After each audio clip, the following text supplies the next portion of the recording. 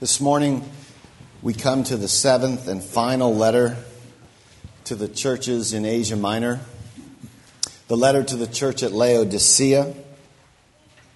This is a sharp and biting letter. It's the only letter of all 7 letters with no commendation at all.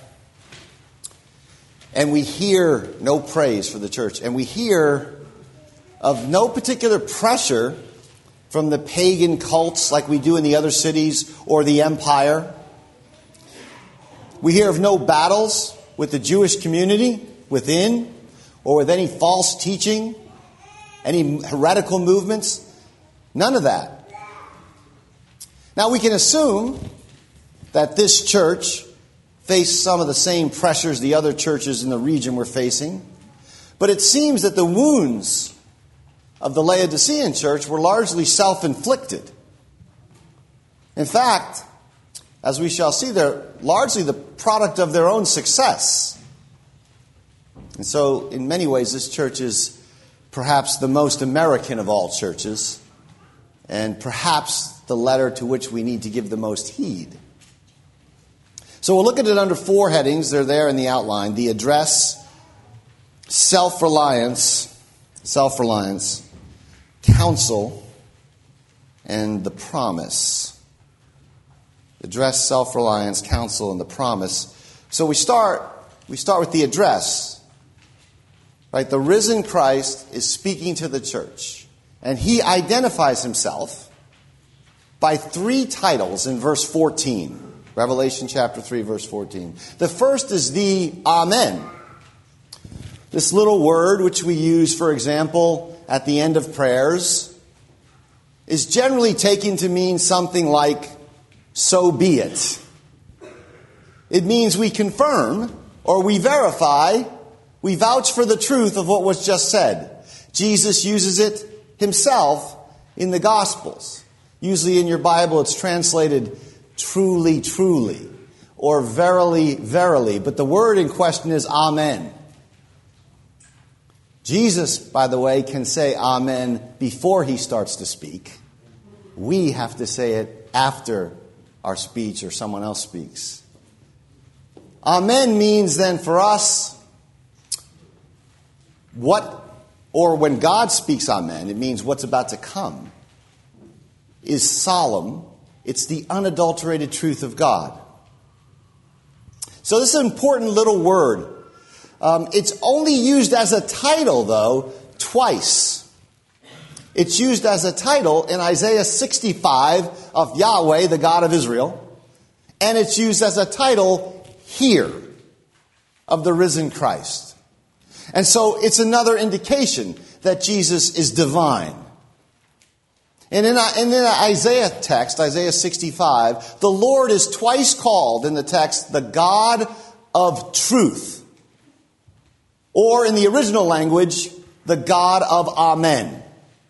So there Isaiah says, he who is blessed in the earth shall be blessed by the God of Amen. And he who swears an oath in the earth shall swear an oath by the God of Amen. And so this tips us off to something important about this little word. Amen is a covenantal word. It's grounded in this context of swearing oaths and blessing. Remember when Israel swore to the terms of the covenant in the Old Testament? Blessing for obedience, curses for disobedience. They swore by using the word amen. You saw that actually this morning in the Old Testament reading from Nehemiah. So amen means not simply I like or I agree with what you said. It's much more like this. It's I so affirm the truthfulness of what is being said that I call down the curses of the covenant on my own head should I violate that truth. And so when Christ calls himself the Amen, he is saying, I am the living embodiment of the truth. I am the covenant fidelity of God. As such, I keep the covenant you have broken. And the covenant sanctions which should fall on you, fall on my head. I am the Amen.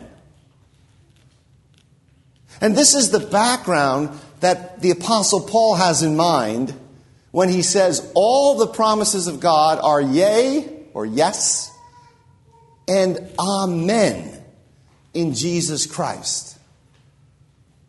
Paul means something like this. He means in him alone the covenant is upheld. In him alone the amen which you utter has integrity.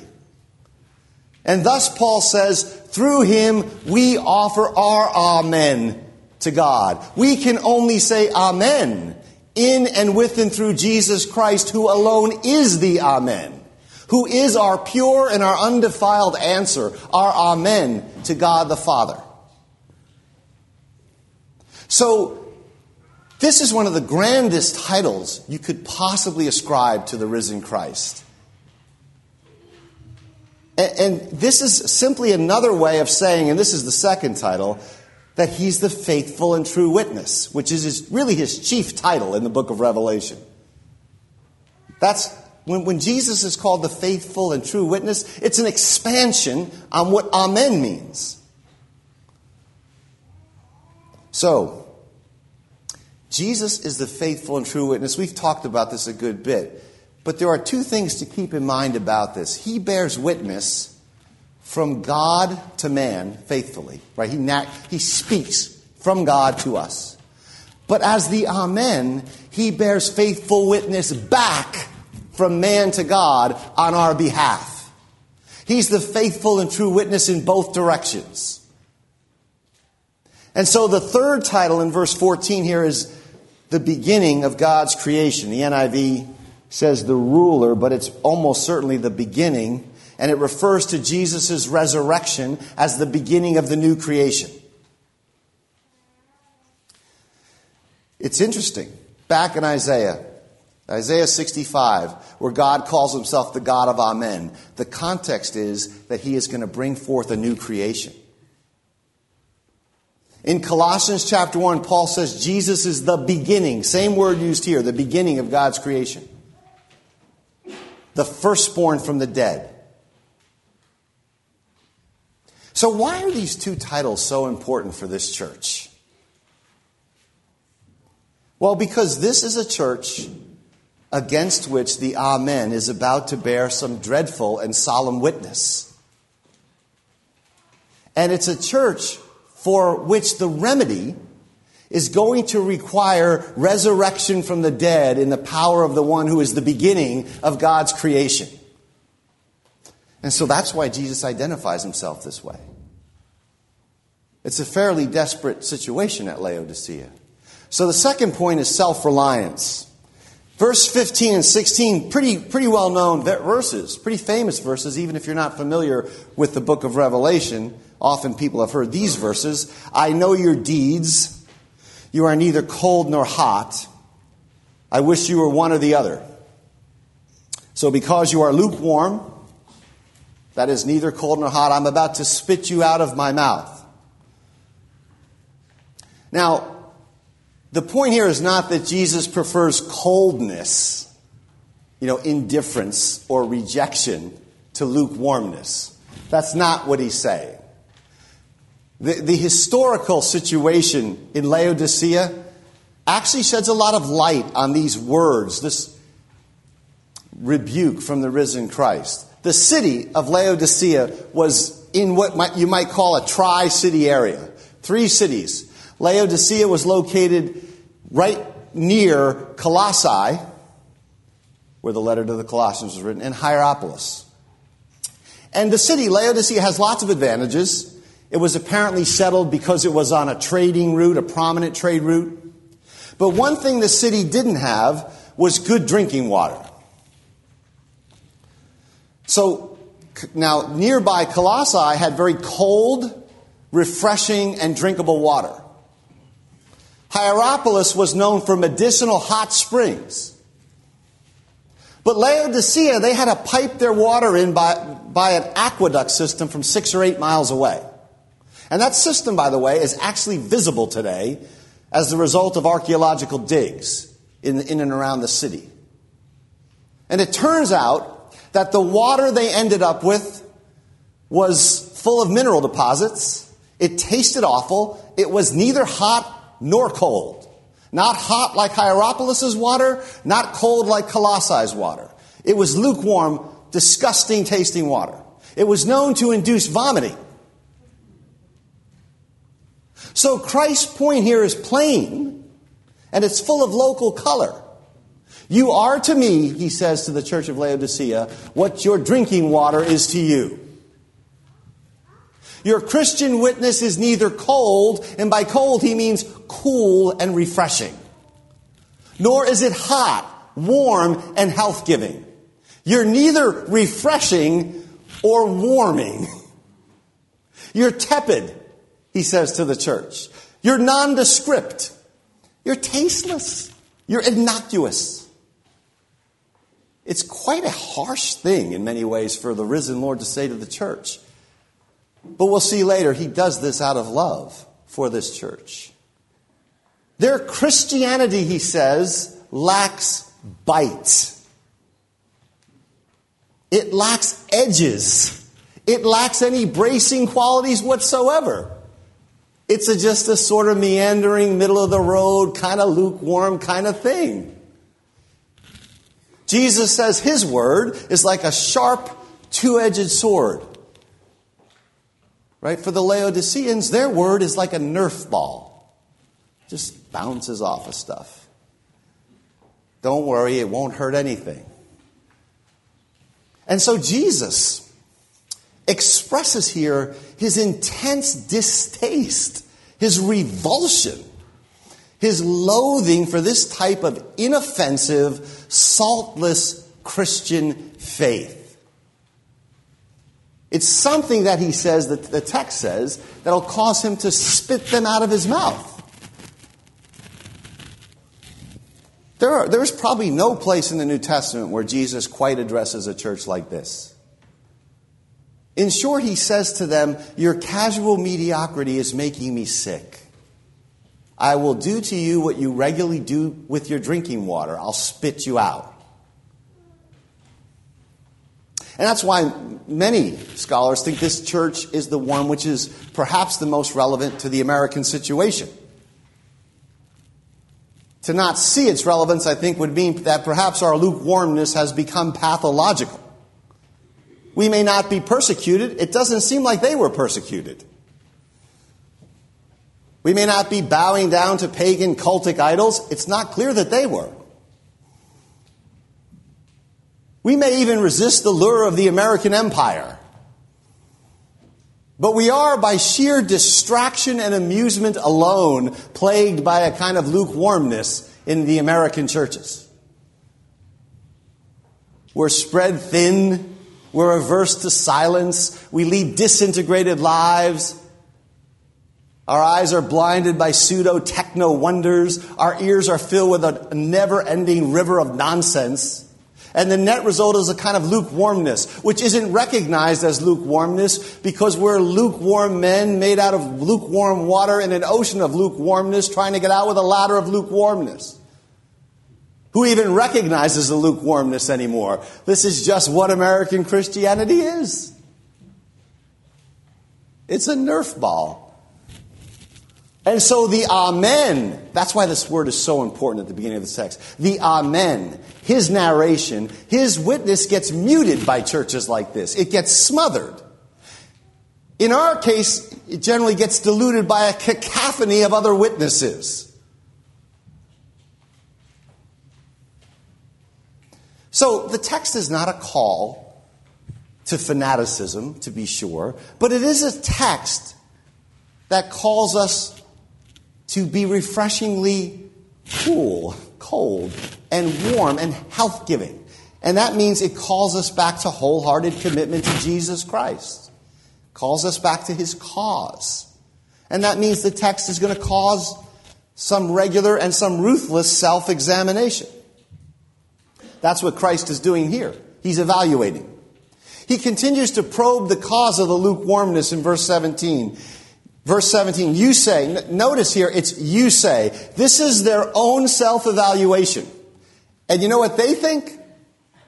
They think things are going swimmingly. Fantastic.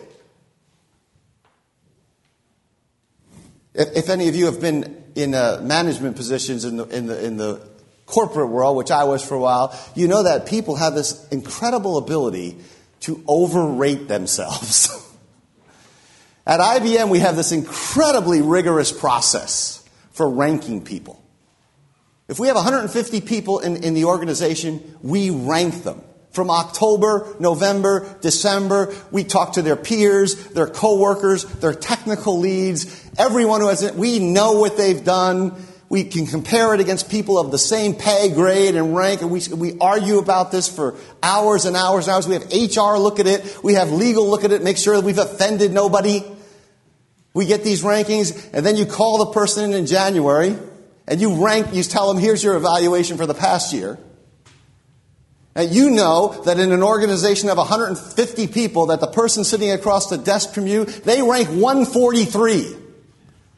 So you give them a low evaluation, and you realize they think they've been walking on water all year. Right? We're afflicted by this ability to constantly overrate our performance. It's astonishing how bad we are at evaluating ourselves. We're really bad at it. Of course, I would get called in by my bosses and get the same kind of ranking. They did underrate me.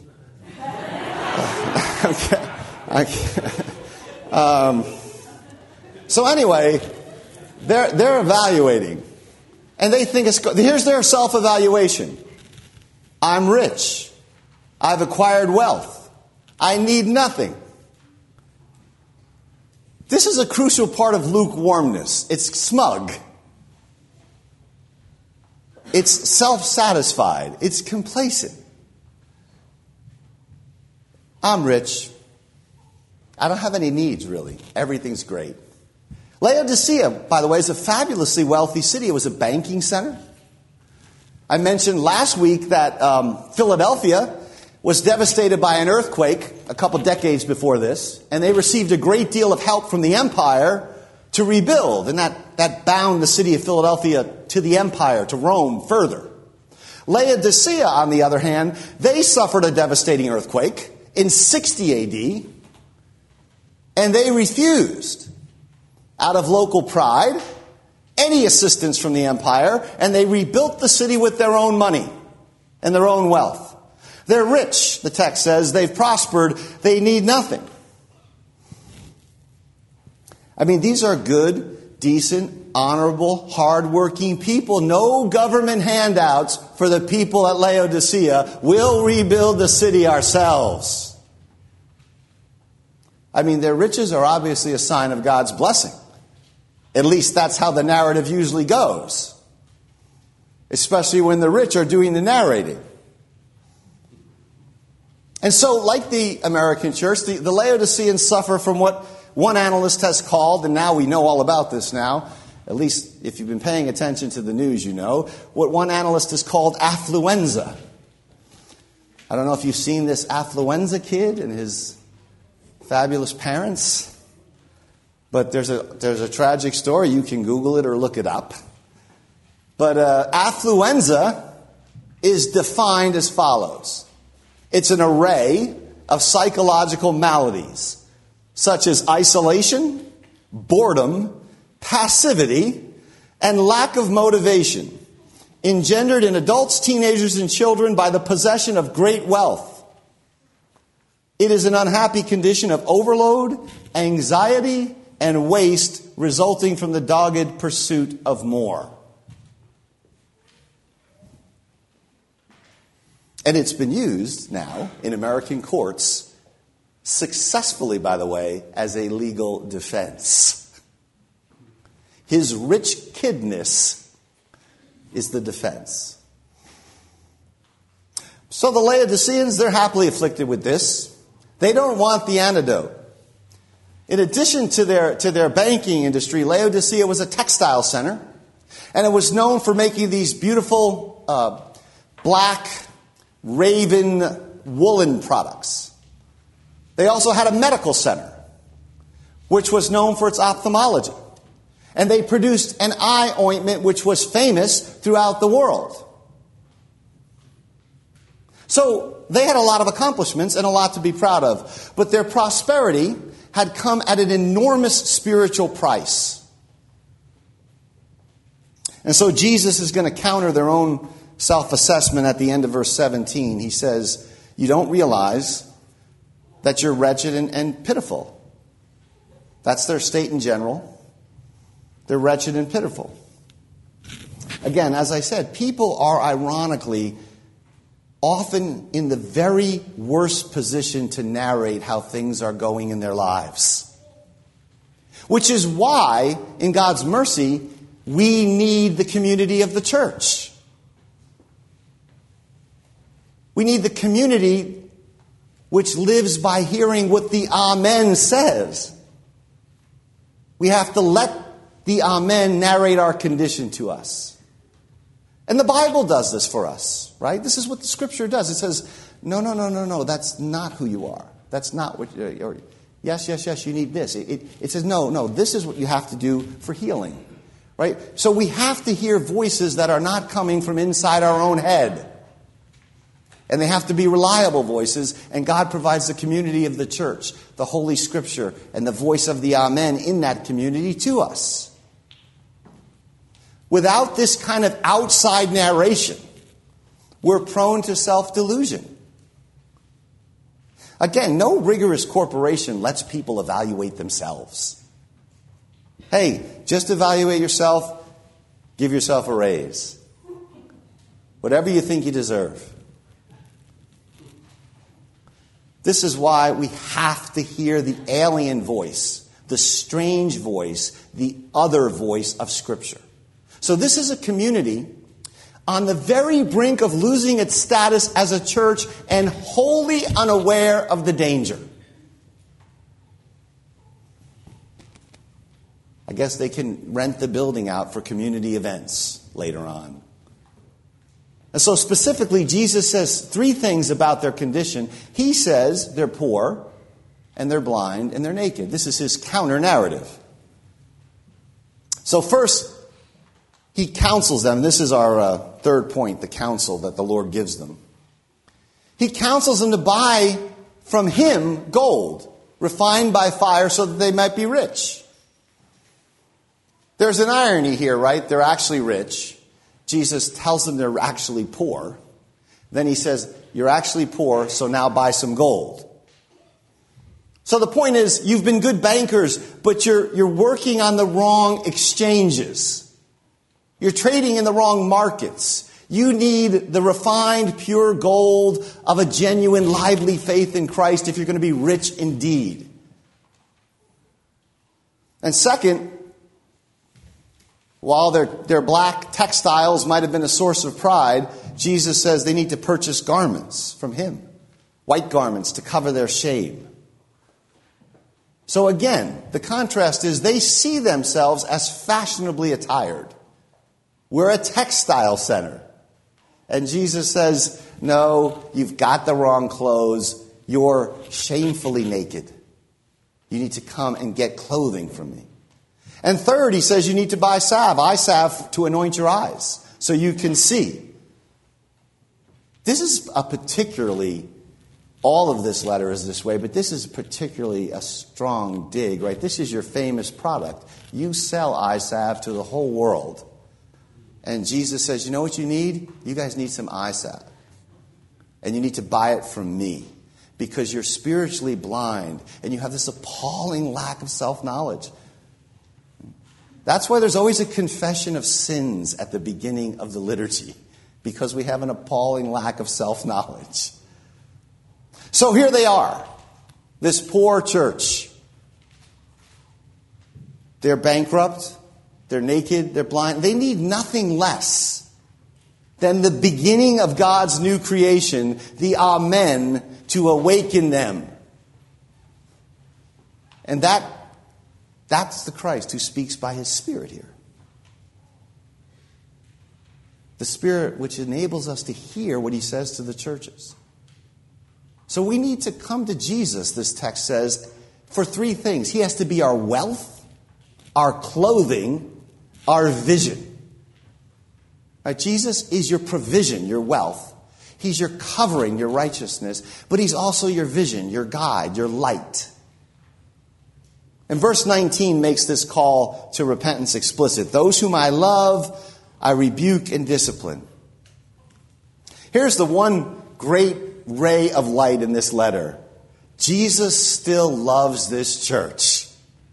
They have not yet been spit out of His mouth. And that's good news. He doesn't just love churches that are doing well. He loves struggling, blind churches. He loves smug churches and rich churches and self-satisfied churches. That's great news. Those whom I love, I reprove. The letter itself is proof that Jesus loves them. Yes, it's a tough love in this letter, but it is His love. And so He says, be earnest and repent. Now, what does repentance mean here? It simply means be done with lukewarmness. Be done. We have to continually fight against this in life, don't we?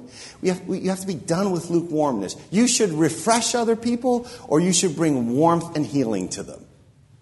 But lukewarmness is, lukewarmness. It's in between. Finally, there's a promise to this church. Actually, two related promises.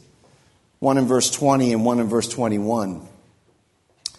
Again, verse 20 is also a famous verse, although it's not about evangelism, because this text is addressed to a Christian church. To a dying church, however, that needs a visitation, a restoration of fellowship with Christ. It says, behold, or here I am, I stand at the door and knock. The background of this is Luke's parable of the master who, returning home and knocking, expects his servants to be awake and alert and open the door so that he can come in and dine with them. That's what Jesus is evoking here. And so what is He saying? He's saying, look, I am coming to this church. I'm knocking at this door. If this church opens itself up to me in repentance, then this church can live. If this church continues to shut me out, then I'm going to vomit this church out. So, Jesus is to be welcomed into the community. Verse 21, the second promise about sharing His rule. The one who overcomes, I give the right to sit on my throne, as I also overcame and sat on my Father's throne. So again, Jesus partakes of His Father's throne, and He wants you to sit with Him on His throne. This is the destiny, Jesus reminds this church, which has drifted. Right? We're creatures of drift and lukewarmness by nature. This church has drifted a long way. And Jesus says to them, look, I love you. And I'm speaking these harsh words to you so that you can repent. Right? So that you can forsake the lukewarmness. So that you can lay a hold of your destiny. And your destiny is dominion. Glorious dominion with Christ on His throne. Part of the reason we drift is we lose sight of the destination. Don't we? We lose sight of the destination in the Christian life. It seems so otherworldly and far away and unreal. So Jesus says, no, you're going to sit on my throne if you're zealous and repent. Forsake the lukewarmness. Burn with healing fire. Run cold with spiritual refreshment. So if we want the destiny of these conquerors, right, then we have to heed the counsel of the Amen.